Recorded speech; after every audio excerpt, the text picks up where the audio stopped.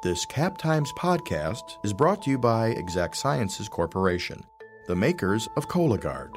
Learn more at exactsciences.com.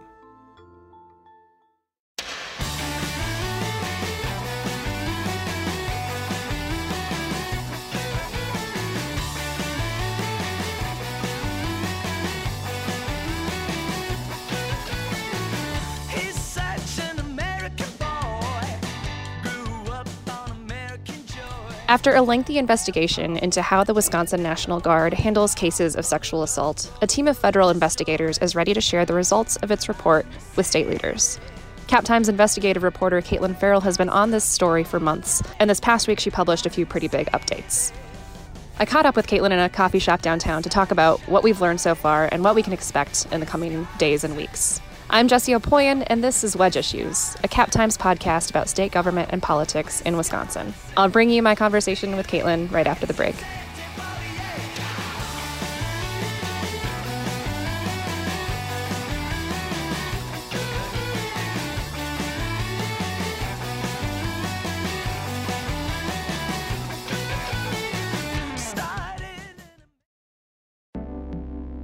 This podcast is brought to you by Exact Sciences. Join the Madison-based team working to lead earlier cancer detection. Visit exactsciences.com to view the company's hundreds of open jobs. Well, Caitlin, I'm catching you in the middle of kind of a busy day because you're nonstop reporting after a little bit of a bombshell report this week. So you are an investigative reporter for the Cap Times, but you're also reporting currently on sexual assault in the National Guard through a fellowship that's got you partnering with the Milwaukee Journal-Sentinel and the Cap Times. So before we get into the actual meat of the story, why don't you just explain why this story is being published in these two outlets and how you're dedicating yourself to doing this reporting?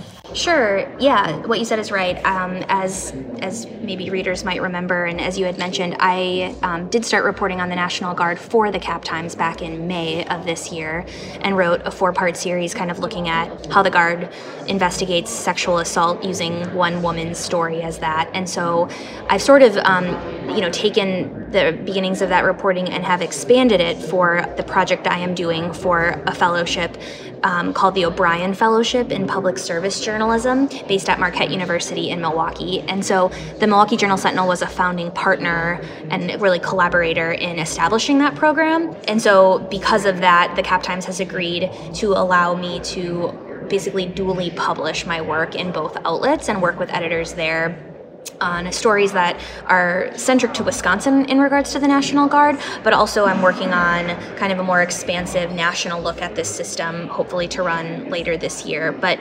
that fellowship involves me being in residence at Marquette for 9 months. I'm working and managing a team of students who also are writing side stories on this as well. And so this is what is happening today and this week is just sort of the beginning of ongoing reporting that is going to roll out through May of 2020. And we're talking right now, it's Thursday afternoon. We're actually downtown in Ancora, holed up at the coffee shop because you've been working out of the Capitol all day. And so the sound quality is probably not our best ever, but we're just grabbing you while you have a few minutes. And we're also going to have this caveat that this story's been moving kind of quickly and developing pretty quickly over the last 24 hours or so while we're talking. So we're going to try to stay more 30,000 foot view, and things may have changed some, in the time between us talking and this publishing, but we're going to try to avoid that as much as we can. Yeah. Yep. So the headlines that came out of this story were, and the quotes that came out of your story that published on late Wednesday night were pretty eye-catching, I would say.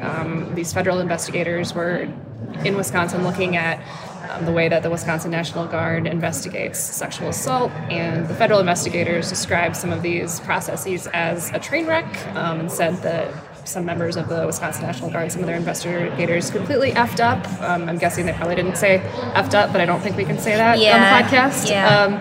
So what were they referring to in these really harsh criticisms? What did they allegedly F up? Sure. So the audio recordings that I quoted in my story that was published last night, they were recorded as a part of an interview that these federal National Guard Bureau investigators were doing with a victim and the attorneys related to that case in one of the state's sexual assault court-martials that the National Guard attempted to do. And so a court-martial is essentially when a military entity criminally prosecutes another member of the military for violating criminal law. So it's like a criminal trial, but it's just in the military realm. Court-martials can result in jail time, which it did end up in this case, a brief amount of jail time. Folks, I mean, there's a wide range of offenses under which someone can be prosecuted under a court-martial. So the National Guard has done relatively few court-martials. They're much less common in the Guard in both Wisconsin and in states across the country than they are in active duty military branches. But in this case, this was a sexual assault that the state believed did occur and was egregious enough to push towards a court-martial. However, the victim in this case, the victim's attorney, Lord, explained sort of how this happened and how the case was handled. And when investigators were asking her the victim questions about this process, they made the comments that I quoted about it being a train wreck. And so it's a pretty convoluted legal process, but there's a preliminary portion of a court-martial called an Article 32 that investigators thought had been messed up, and so that's really what they were responding to. They were interviewing her to try to understand the degree to which the Guard followed these processes accurately. And that's a part of this larger report that we can get into as well. So this was just one example of many where these federal investigators came to Wisconsin to interview members of the Guard who've been affected by this issue and have gone through the judicial, legal, investigative process through the Guard. So we're waiting right now, and in a number of days, so depending on when people are listening to this report will be eventually released after Governor Evers can discuss it with the Adjutant General and figure out the next course of action. But we don't have it yet, but let's just pull back to the beginning of this. What prompted this report? What are they investigating? What are they looking for? Sure, a few things. This report came at the request of Governor Tony Evers and Senator Tammy Baldwin. They both jointly had to ask federal investigators from the National Guard Bureau to come in and examine the degree to which Wisconsin was following protocols. What led to this was a series of reports that there had been earlier reporting from the Associated Press. They've highlighted a man who's a whistleblower in the Air Force Guard who says that he had witnessed several sexual assaults and when he reported them has been retaliated against.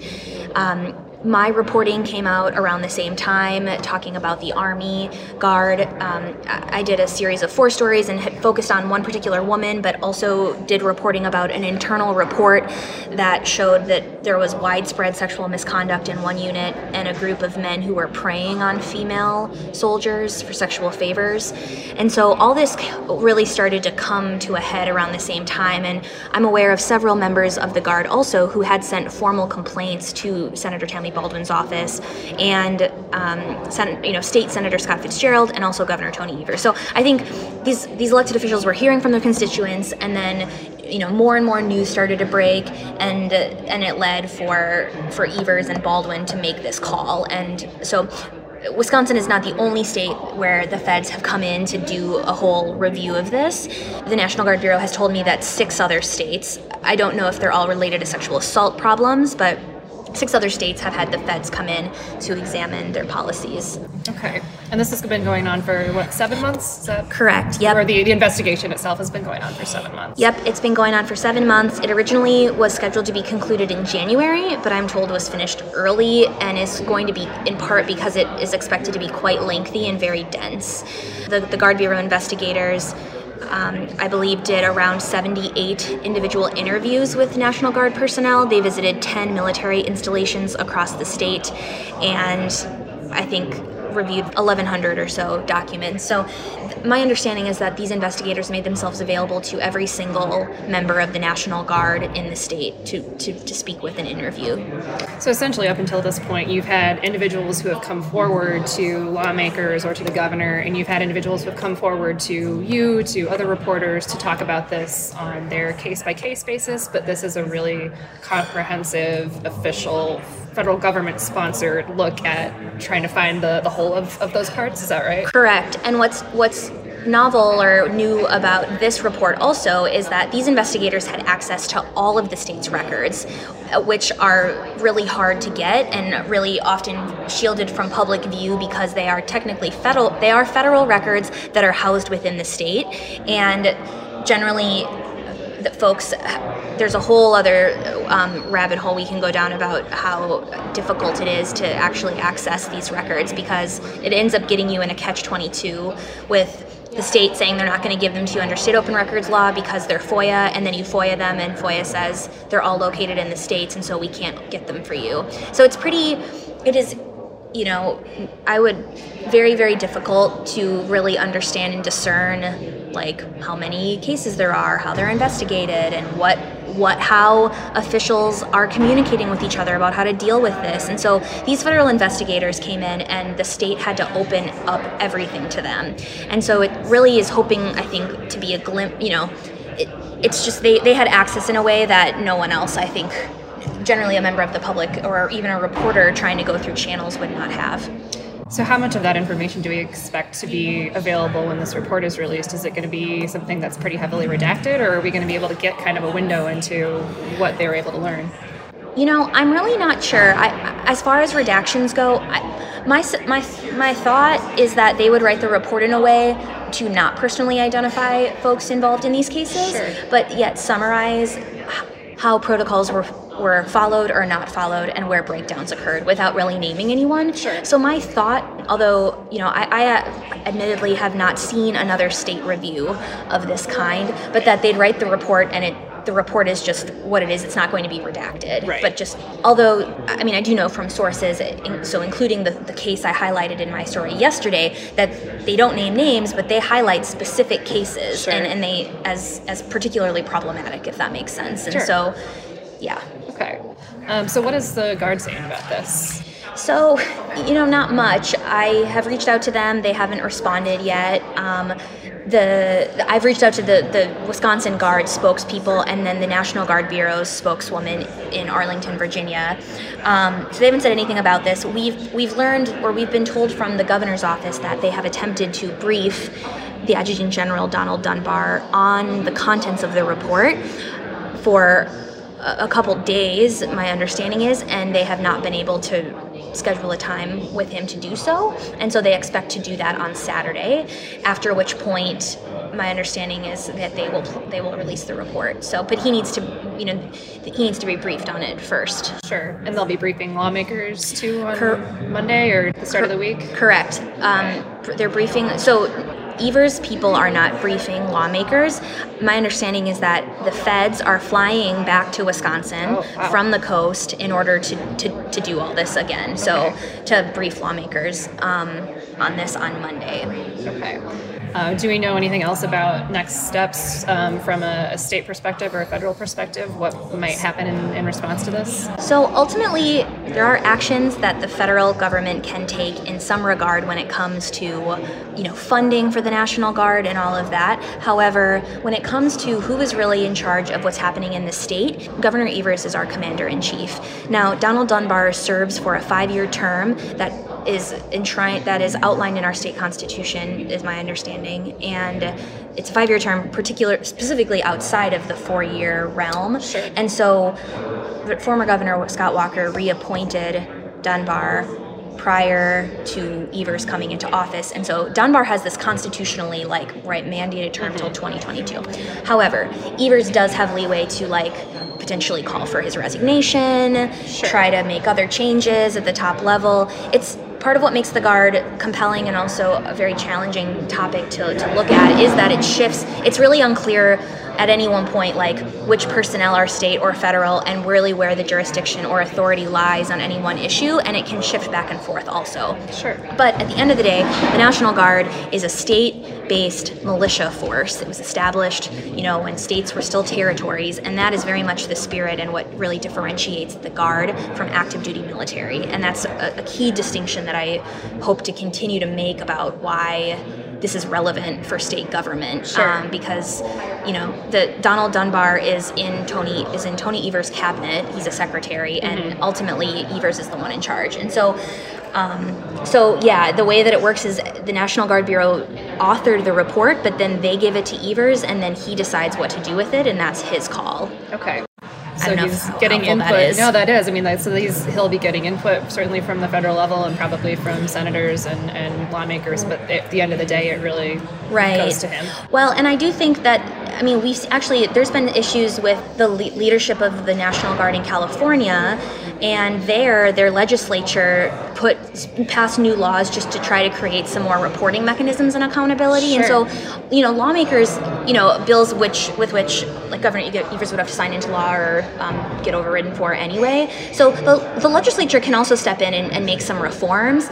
But as far as, it's an executive, as far as Dunbar's position, and I think some of the top leadership there, that's an executive, agency branch of government. And so we'll see. But there's definitely things too that the legislature could step in and do as far as really, if they really want to make systemic reforms, because we've seen that in other states, California being one of them. There's been a few others as well.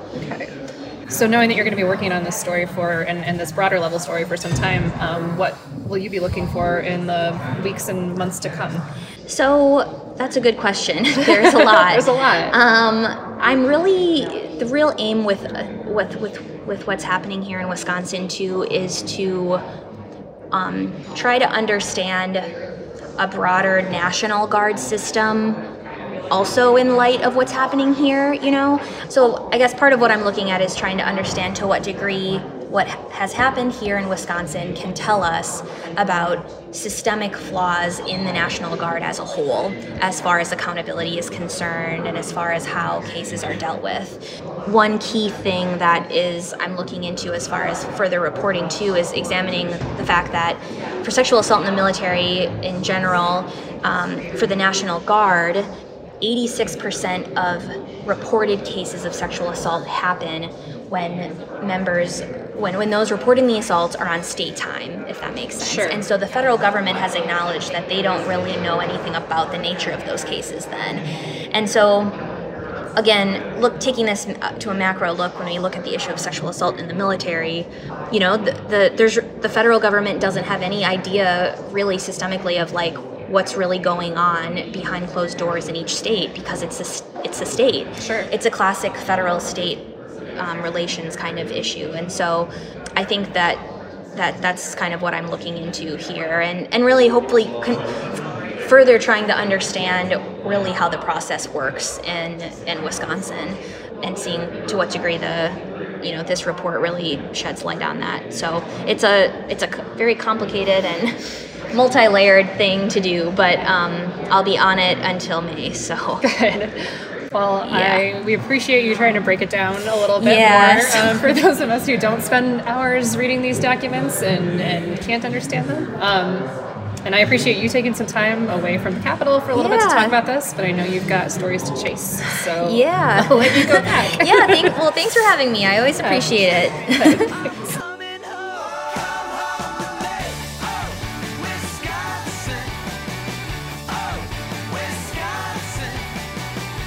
Thank you for listening to Wedge Issues. Our theme music is Oh Wisconsin by Loxley. We'll be back every other Friday with new episodes, so make sure you're subscribed on Apple Podcasts, Stitcher, or wherever you prefer to listen to your podcasts so you don't miss an episode. If you have feedback or suggestions for me, you can find me on Twitter at Jessie Opie, or you can email me at jopoien@madison.com. If you like Wedge Issues and you want to check out our other Cap Times podcasts, you should listen to The Corner Table or The Mad Splainers. Thanks again for listening. We'll see you next time.